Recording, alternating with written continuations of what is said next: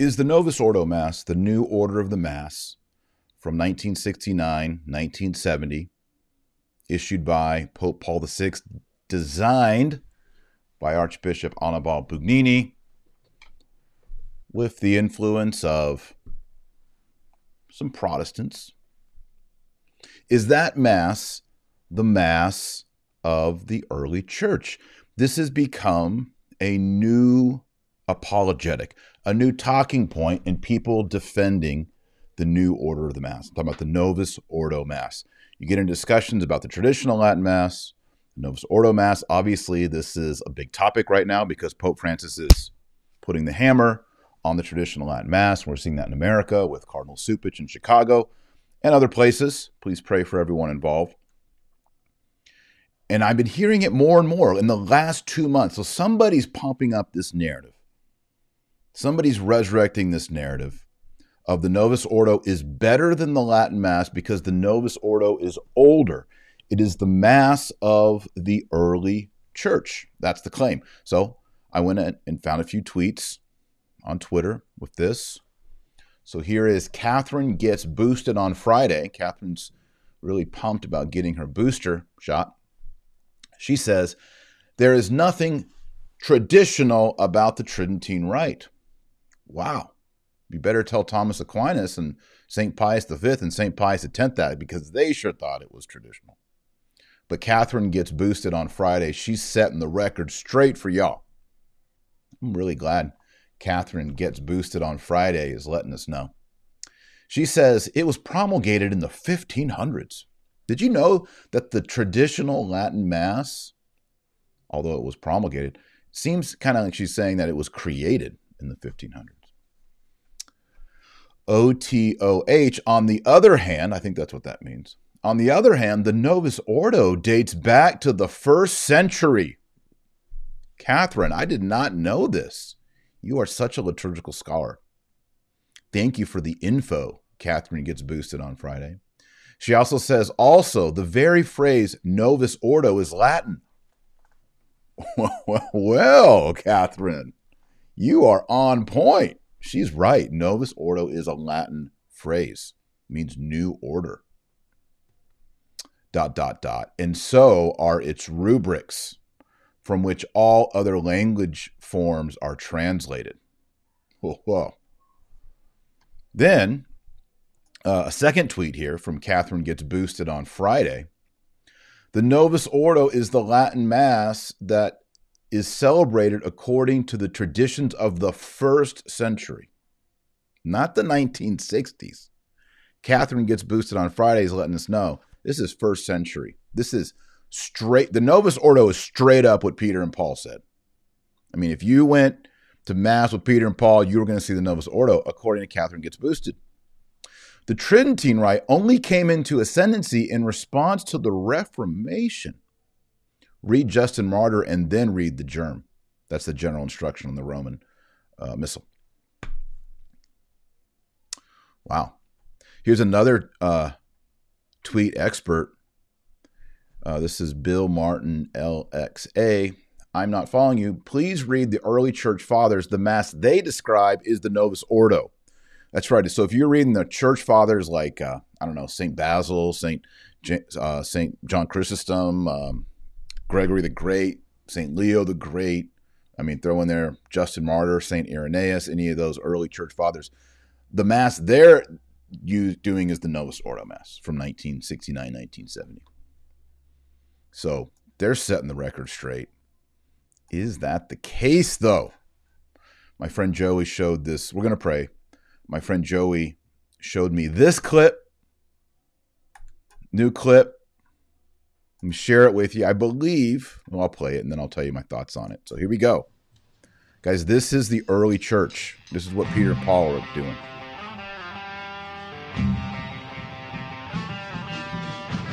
Tu sei dentro questo pane, Gesù. Tu sei dentro questo vino, Gesù. Ai ai ai ai ai, Gesù. Ai ai ai ai ai, Gesù. Tu sei dentro questo pane, Signore. Tu sei dentro questo vino, Signore. Ai ai ai ai ai, Signore. Ai ai ai ai ai, Signore. Signore. Tu sei dentro questo pane, Gesù.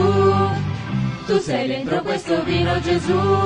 Ai ai ai ai ai, Gesù. Ai ai ai ai ai, Gesù. Tu sei dentro questo pane, Signore. Tu sei dentro questo vino, Signore. Noi ti ringraziamo per il pane, Signore. Noi ti ringraziamo per il vino, Signore. Ai ai ai ai ai, Signore. Okay, so, oh man. I think that's Italian. Sounds like Italian to me. Could be wrong. Maybe it's a different language. Just a guy from Texas. I think that sounds like Italian. So straight up, my friends, I mean, we listen to these liturgical scholars on Twitter, what they're telling us. That the Novus Ordo, bringing up the gifts, doing a little twirl, doing a little elevation, bring it back down, do a little twirl. Should I do a twirl?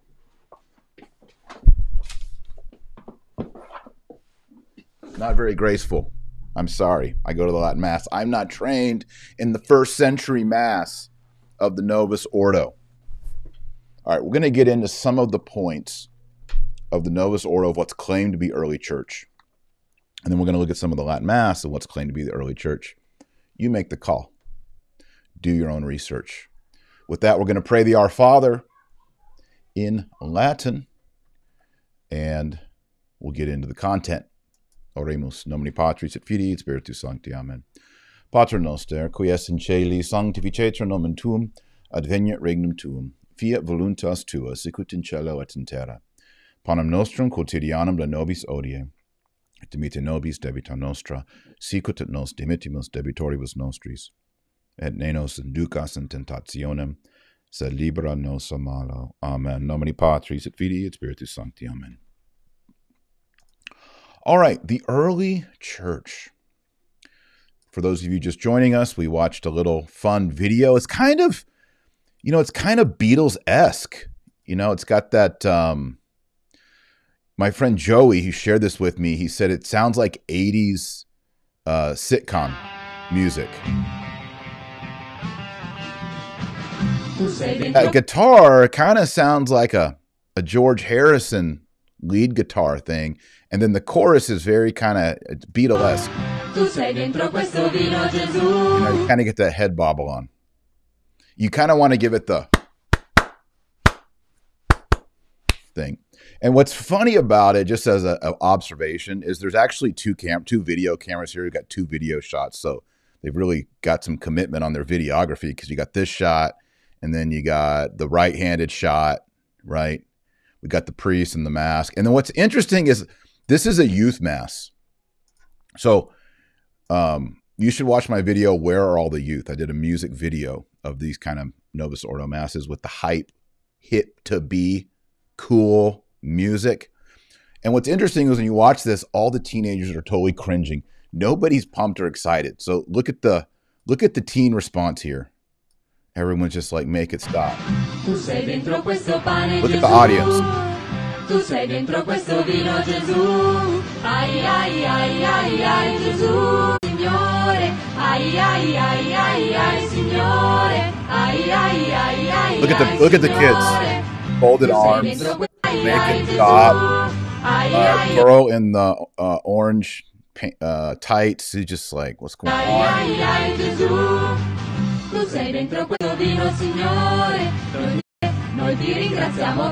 The other thing that's interesting about it is this, although it's not like a super advanced choreography, is, they had to spend at least 20 minutes getting this thing together, synchronized and all that.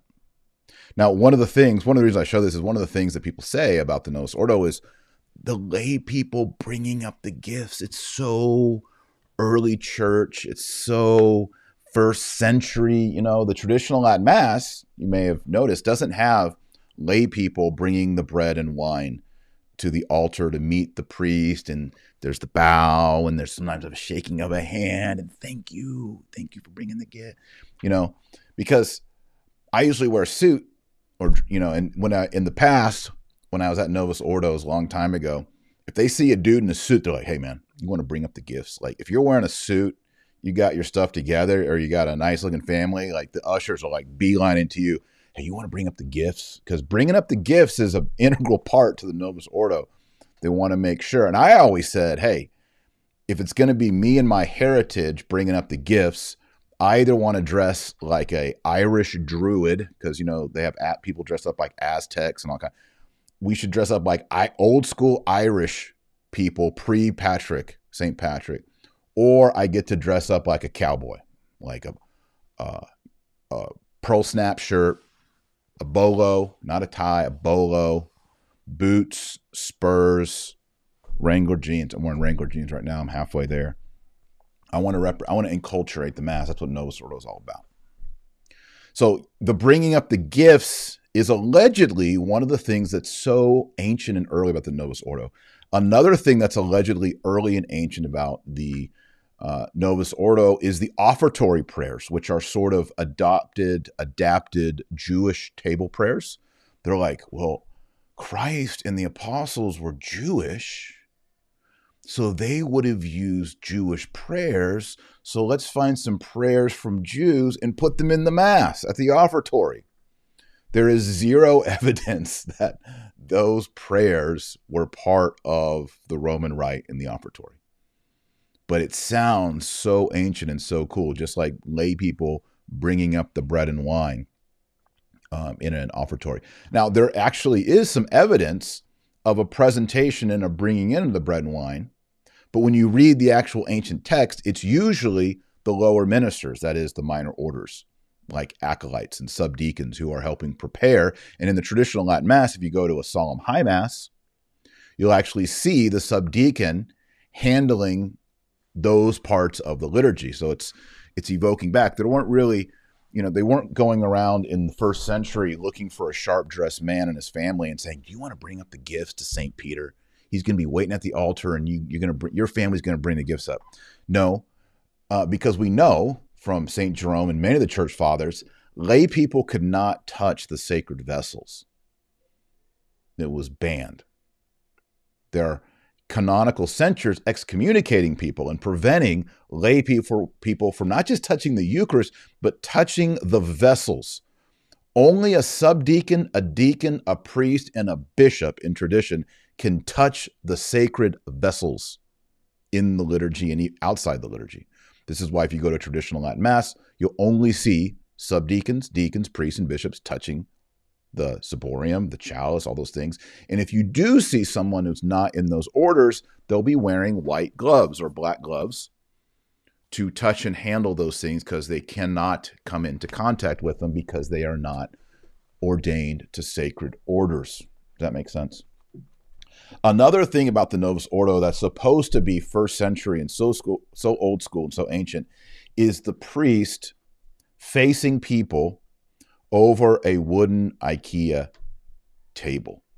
Now, this was actually very popular in the 1940s and 50s. In fact, a lot of liturgical scholars in the 50s were all convinced that in the early church, the priests, the bishops, were actually facing the people around a table. So it was like a communal, circular affair. But as we do archaeology and we look at the catacombs and we've discovered churches even in the Middle East and antiquity, and we look at the customs amongst the Copts, the Egyptian early Christians, and the Greeks, what do we find? We find the priest facing with the people at the altar. There are some exceptions. For example, at St. Peter's, because of where it's built on the Vatican Hill, the church could not face east, ad orientem. So what happens is the church has a westward orientation, but the Pope, when he says Mass there, still faces east. And it's most likely the case that when it came to the Mass, the people still faced together. They faced to the east. It's a unique situation. There are other places where the altar is oriented east and the congregation would be that direction towards them. But the majority custom in the early church, in catacombs, and in all these places is that the priest is facing with the people. And you can kind of see this in this funny meme that I found Please tell me again how early priests in the early church originally faced the people. And here's an ancient altar against the wall. Similar things have been found in the Middle East, ancient Christian sites. So that's what's going on. The other things that they changed, for example, was the Kyrie eleison. In tradition, St. Gregory the Great, Pope, who died in 604, talks about the unique Roman custom that in Rome, in the Mass, the people say, Kyrie eleison, Kyrie eleison, Kyrie eleison, that is, Lord have mercy. And then they say something unique in Rome that the Greeks don't do. St. Gregory talks about this in his, I'll give you the citation if you want to look it up. It is, help me find it. Here it is. He's writing in his epistle to Bishop John of Syracuse. And he says here that the Greeks all recite the Kyrie eleison together over and over and over. But in Rome, there is an apostolic tradition going back to the apostles in that they say Kyrie eleison 3 times. Then they switch and they say Christe eleison, Christ have mercy 3 times. And then Kyrie eleison again. And he says there's a back and forth between the bishop and the people, the Pope and the people, which is exactly how we do it in the traditional Latin Mass in 2022. It is not what they do in the Novus Ordo. The Novus Ordo, instead of having a 9-fold Kyrie, well, they say Kyrie eleison 3 times, Christe eleison 3 times, and Kyrie eleison 3 times for the Father, the Son, Christ, and the Holy Ghost. In the Novus Ordo, the priest says, Lord have mercy, and when the people say, Lord have mercy, and they say, Christ have mercy, Lord have mercy, Lord have mercy, a 6-fold Kyrie. We know for a fact in the early church it was not a 6-fold. That's not how it was done. We have actual texts that you can read.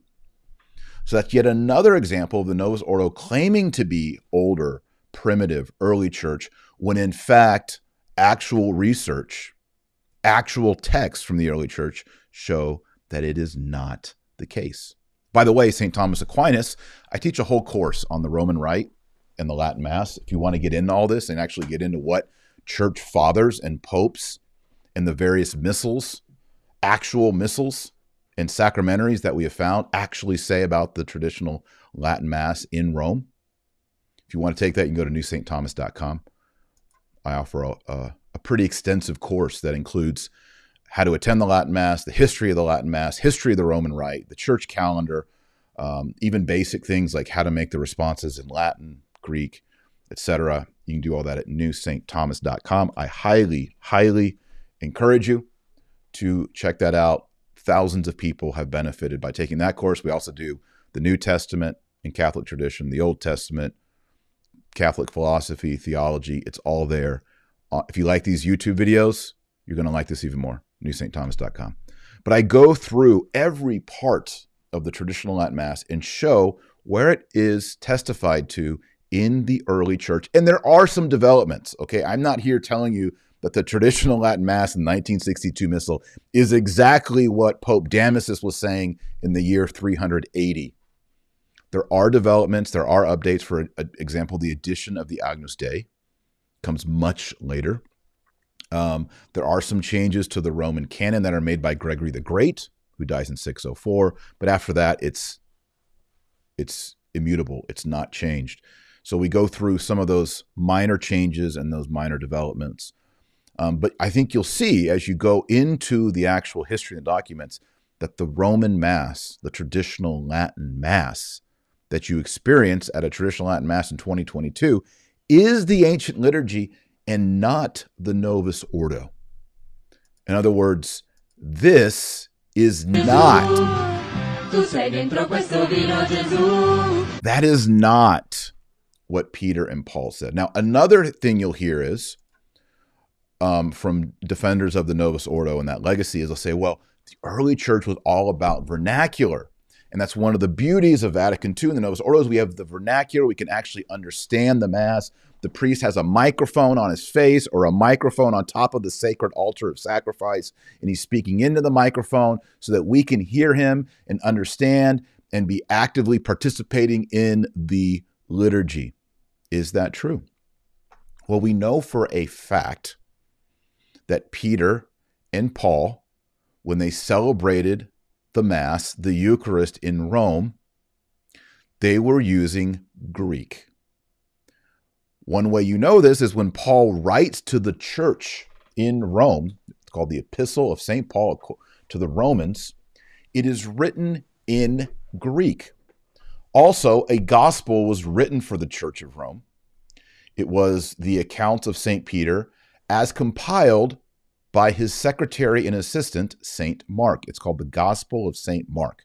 We have 4 Gospels, Matthew, Mark, Luke, and John. And that gospel, written for the Roman Christians, is written in Greek originally. There's actually some Latin words that appear in that gospel. It's a really interesting phenomenon. I go over that, by the way, in newstthomas.com on the online courses. When we go through the New Testament, we go in the Gospel of Mark, I highlight those Latinisms that are in Mark's gospel. So we know Mark's gospel is the Roman gospel, it's Peter's gospel, and it has sort of these Latin elements, but it's written in Greek.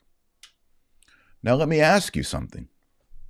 If you went to the first century, let's say the year 60, in the year of our Lord, what is the street language in Rome? What is the vernacular in Rome?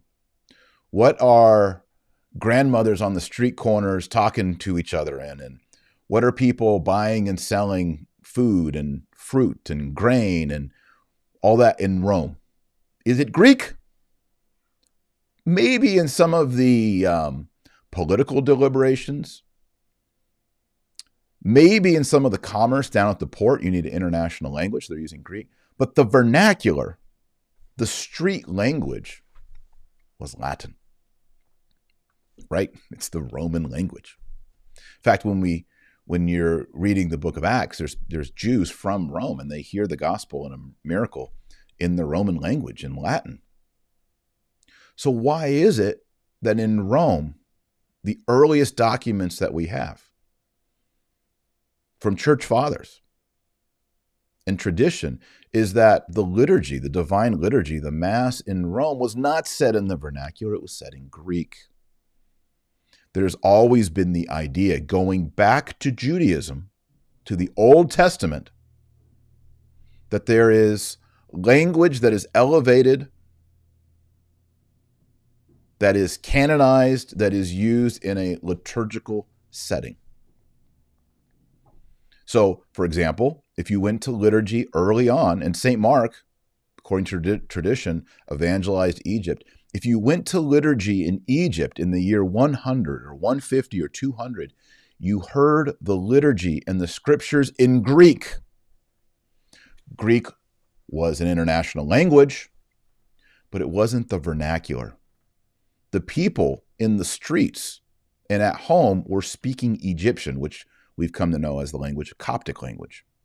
They had their own Egyptian language, but they had a liturgical, biblical language, which was Greek, so that the Catholicity of the church could be maintained in Greek. So the idea that all ancient liturgies were in the raw street vernacular is not the case. It's not true. As you get even later on in, say, the time of St. Patrick, we mentioned the Irish. St. Patrick goes to the island of Ireland to evangelize these pagan people, Druid people, idolatrous Irish people, and he converts the whole island to Christ. They are Catholic Christians in a generation. He preaches the gospel, sermons, and catechizes them in the Irish language. Thanks be to God. It's beautiful. But every blessed Sunday, they heard Mass in Latin, and they heard the Bible in the Mass read in Latin. And if they became monks and joined the monastery, they chanted the Psalms every day in Latin. Yeah, but Taylor, they didn't know Latin. They were Irish. I know. That's the point. The early church, the early evangelization, the early monasteries, the monks, the priests, the bishops, they spoke all kinds of languages. There wasn't even one German. There was probably 30 different forms of German. There were multiple forms of Polish, multiple forms of Spanish, there was Frankish, which was not French. It was a Germanic language. Up until the 1900s, there was something like 100 forms of Italian spoken in Italy. Like, for example, I've heard there's still people in Venice who speak the old Venice Italian. So the idea that vernacular was just an assumption in the early church is not true. One of the cool things about the Latin Mass, I always say traditional Latin Mass, but the traditional Latin Mass is actually the Mass of the three tongues, the three languages. Maybe we can meme that. The traditional Latin Mass has majority Latin, but it also has a lot of Greek in it, Greek words. And, of course, there's the Kyrie eleison, Christe eleison, Lord of mercy, Christ of mercy, the ninefold. That's Greek. And it also has Hebrew in it. Remember, there's three languages on the cross. I go into this in my book, The Eternal City. It's the third part in my Origins of Christianity trilogy. I talk about how when Christ died on a Roman cross, not a Greek cross, not a Coptic cross, not a Persian cross. He died on a Roman cross. His body was nailed to the cross, and also nailed to the cross was an inscription in three languages, the three tongues. Hebrew, some people debate on Aramaic. I say Hebrew. Hebrew, Greek, and Latin. And those are the languages in the Latin Mass. We have Hebrew, Greek, and Latin. You say, Hebrew's in the Latin Mass? You better believe it. Amen, which we end every prayer with, is Hebrew.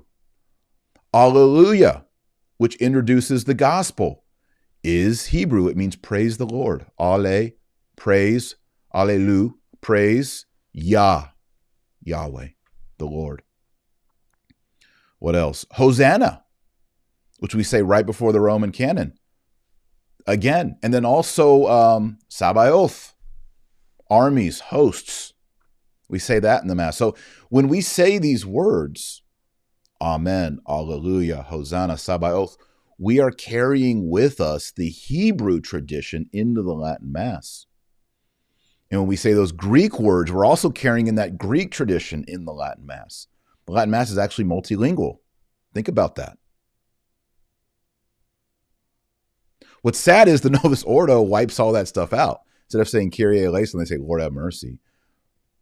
You know, instead of saying Sabaoth, they say Lord of hosts. Why not keep it? So much of what is claimed to be ancient, as you can see, is actually not that honest. If you went, and part of that has to do with the 60s, the 50s, the 60s, and 70s, the idea that the early Christians were kind of in a commune, like a hippie commune, where they all kind of gathered together around a table, a wooden table, and they were just sort of like having fellowship, a potluck dinner. Like, obviously, that's what the early church was like. It turns out, no, the early church actually thought of itself as the kingdom of God. Remember, Christ and John the Baptist are preaching, repent, for the kingdom of God is near. All the parables are about the kingdom of God. So if Christ is bringing in his kingdom, he's the King of the Jews, King of Kings, and he's bringing in this kingdom, which he talks about over and over in the four Gospels, and then you see in the book of the Apocalypse, the kingdom crashing into this world and destroying the beast and all. So it's a battle of kingdoms. Well, if Christ is the king and he's bringing in the kingdom and the church is a kingdom, then wouldn't our relationship with him, our interface, when he institutes the sacraments in the Eucharist, it's going to be kingly. It's the kingdom of God. The priests, the bishops are stewards. This is biblical language. Stewards of the kingdom, stewards of the mysteries. So walking around like a bunch of hippies in a commune is not the kingdom.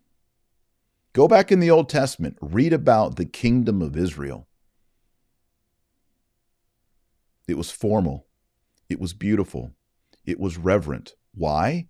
Because you're dealing with the one true God, not idols, not fertility cults, the one true God, and you're dealing with the anointed King of God. David and his descendants. And there was great reverence. You could even say fear, honorable fear, respect. And that's how Jewish liturgy was. It's how Jewish court life was. And Christ and his apostles, remember, Christ tells the apostles they will sit judging the 12 tribes on thrones. This is not a hippie commune. It's certainly not this.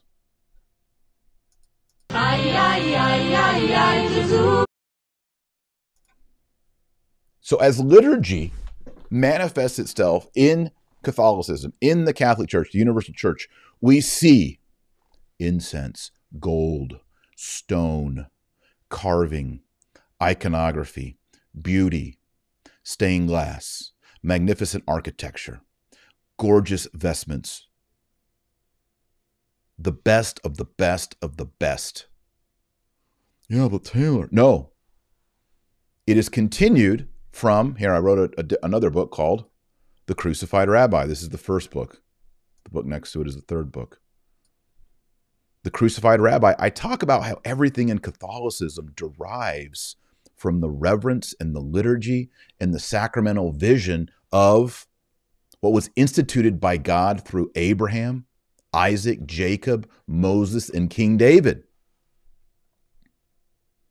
Catholicism is the fulfillment, the terminus of everything in the Old Testament. This is why when you look at ancient liturgy, you can go to Syria, you can go to India, you can go to Egypt, you can go to the Holy Land, you can go to North Africa, you can go to Greece, you can go to Slavonic countries. And people are going to say, well, yeah, Cyril Methodius had vernacular, Marshall. Gotcha. No. Old Church Slavonic is not a vernacular. At that time, no one spoke Old Church Slavonic. It was a language created by Cyril Methodius to unite the Slavic people in the liturgy. It was not a vernacular. There weren't people walking around talking to each other in Old Church Slavonic. It's a liturgical language. You go to ancient France, ancient Ireland, ancient Denmark, all of these places where Catholicism had manifested itself. What do you see? Gregorian chant, Greek chant, Byzantine chant, Coptic chant, which, by the way, is different, but remarkably similar when you go back into the ancient church. You see magnificent vestments, magnificent architecture. There's distinctions. A Byzantine church looks different than a German Gothic church, but the themes are the same. The sacred place, the sanctuary is cut off. It's designated. The altar is ornate, decorated, candles, lamps, icons. There's a continuity not only over time from the first century until Vatican II, but a continuity over space, geography. And then yet we're told as Roman Catholics in 1969, yeah, all that stuff is bad. Take out the statues, take out the icons, take out the candles, take out the altars, the marble altars, put in IKEA tables. Get rid of this 2,000-year legacy of chant, which, by the way, goes into the Old Testament. They've shown that parts of Roman chant actually derive from Jewish chant. No, we don't want that. What we really want is this. No. They tricked people. It's not really their fault. They were told by so-called experts exactly what, Catherine Gets Boosted on Friday says, She's been told a lie. She says, or here, on the other hand, the Novus Ordo dates back to the 1st century, which is just a lie. Probably not her fault. She was probably told that by her Jesuit friend.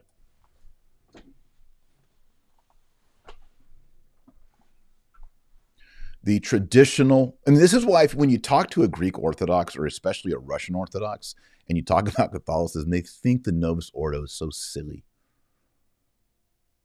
Even the Russian patriarch was like, when the Novus Ordo came out, he was not a fan of what the Roman Catholics were doing. They were scrapping the ancient first millennium liturgy for something that was created in the 1960s by a questionable man, Annibale Bugnini. I talk about Annibale Bugnini in Infiltration. There's your daily book plug. So if you want to be in contact with the great liturgical tradition going back not just to Christ in the 12 apostles, but going back to King David, to Moses and Aaron, to Abraham and Jacob. If you want to be part of that legacy, which develops and then with Christ shoots up, and we see it in the apocalypse. You can learn more about that in my book, The Crucified Rabbi. You can get it on Amazon or bookstores. I show how the 7 sacraments derive from the ancient Mosaic liturgical customs, baptism, confirmation, holy orders, everything, the liturgy. It's not with the 1960s product. It's with the old school traditional product, the traditional Latin Mass. I am convinced 100%. There's no doubt in my mind. If you brought St. Peter or St. Paul or St. Thomas or St. John, any of the 12 apostles, and you showed them the divine liturgy of St. John Chrysostom, they would be like, there's some differences there. Wow, it's interesting. We didn't actually do that part when we were on earth. But yeah, that's what we did. And I'm also convinced if you showed them a traditional Latin Mass, a pontifical high Mass, they would be like, yeah, no, we didn't do maybe that, but that is the package that we presented with people. We were manifesting the kingdom of God with Christ the King every day, every Sunday, with the people of God and God's kingdom, Christ. They wouldn't recognize a monstrance, but they'd be like, oh, that's good. I like that. Monstrance, good.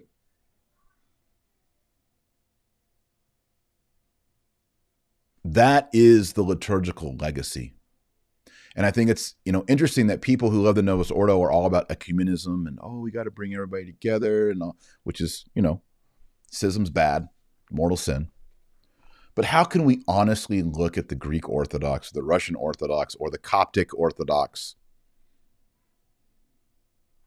and say, hey, we carry the apostolic tradition of the Apostolic See of Rome. We want you to come to this. Gesù, tu sei dentro questo pane, Signore. Tu sei dentro questo vino, Signore. Ai, ai, ai, ai, ai, Signore. Join us at the altar as we celebrate this Novus Ordo thing. Really? You really think the Russian Orthodox Patriarch is going to look at that and be like, legit? Let's do it. No, not going to happen. All right. If you like this video, give it a thumbs up. Share it on Facebook. There's a little share button below. Click the share, hit Facebook, share it. You are my algorithm. And if you're new, please subscribe. Lots of new subscribers the past couple weeks. So welcome to all the new subscribers. And make sure that you do hit that bell. And when you hit the bell, you'll be notified whenever I go live. I'm live right now. So thanks very much for watching, and make sure you're praying that rosary every single day. Praying the rosary is praying the Our Father that Christ taught us. It's praying the angelic salutation that we find in the Gospel of Luke. It's praising the Holy Trinity as the apostles did. The rosary is just a bouquet, a development of doing what the early Christians did, and then meditating on scenes from the 4 canonical Gospels. That's what the rosary is. So pray the rosary every day, or you're not on team. Thanks to all the Patreons who are supporting. We'll be doing a giveaway for a rosary coming up. So if you'd like to be in that drawing and win a rosary, go to patreon.com/Dr. Taylor Marshall. I'll also send you some signed books and other great things. To learn more about what you can receive and how you can help, go to patreon.com/Dr. patreon.com/Dr. Taylor Marshall. And I appreciate and thank all the current patrons. If you're looking to find a Latin Mass, I recommend calling up or contacting betterrealestateforlife.org. That's a .org. They can help you sell your house where you're at with a Catholic pro-life real estate agent, and then buy a home in a great place like where I live, Texas. And you can find traditional Catholic schools, traditional Latin Mass, a community that builds you up and reinforces our beliefs. So I recommend realestateforlife.org to help you with that task if you want to do the great Catholic migration and relocate. Because, you know, politically and in the church, things are kind of hard. I was talking to a couple after Mass, and they said, yeah, we know you've been bringing your puppies on, your dogs on. I said, yeah, you know, it's pretty bad. The world's pretty bad. Politics are bad, and things in the church are pretty bad when the Dr. Taylor Marshall show has puppies in it. But, I mean, the puppies just make you feel better. Unfortunately, Duke was asleep. Daisy was asleep before I did the show, so I can't have him with me. What else? I think that's it. We'll pray a Hail Mary together. Oremus, in nomine Patris et Filii et Spiritus Sancti. Amen. Ave Maria, gratia plena Dominus tecum, benedicta tu in mulieribus, et benedictus fructus ventris tui, Iesus. Sancta Maria, Mater Dei, ora pro nobis peccatoribus, nunc et hora mortis nostrae. Amen. In nomine Patris et Filii et Spiritus Sancti. Amen. All right, thanks for watching. And remember, our Lord Jesus Christ is you're the light of the world and the salt of the earth. So go out there and be salty. God bless and Godspeed. And if you want to take those online classes and learn about the Roman Rite, newstthomas.com. I'll help you out over there. Bye.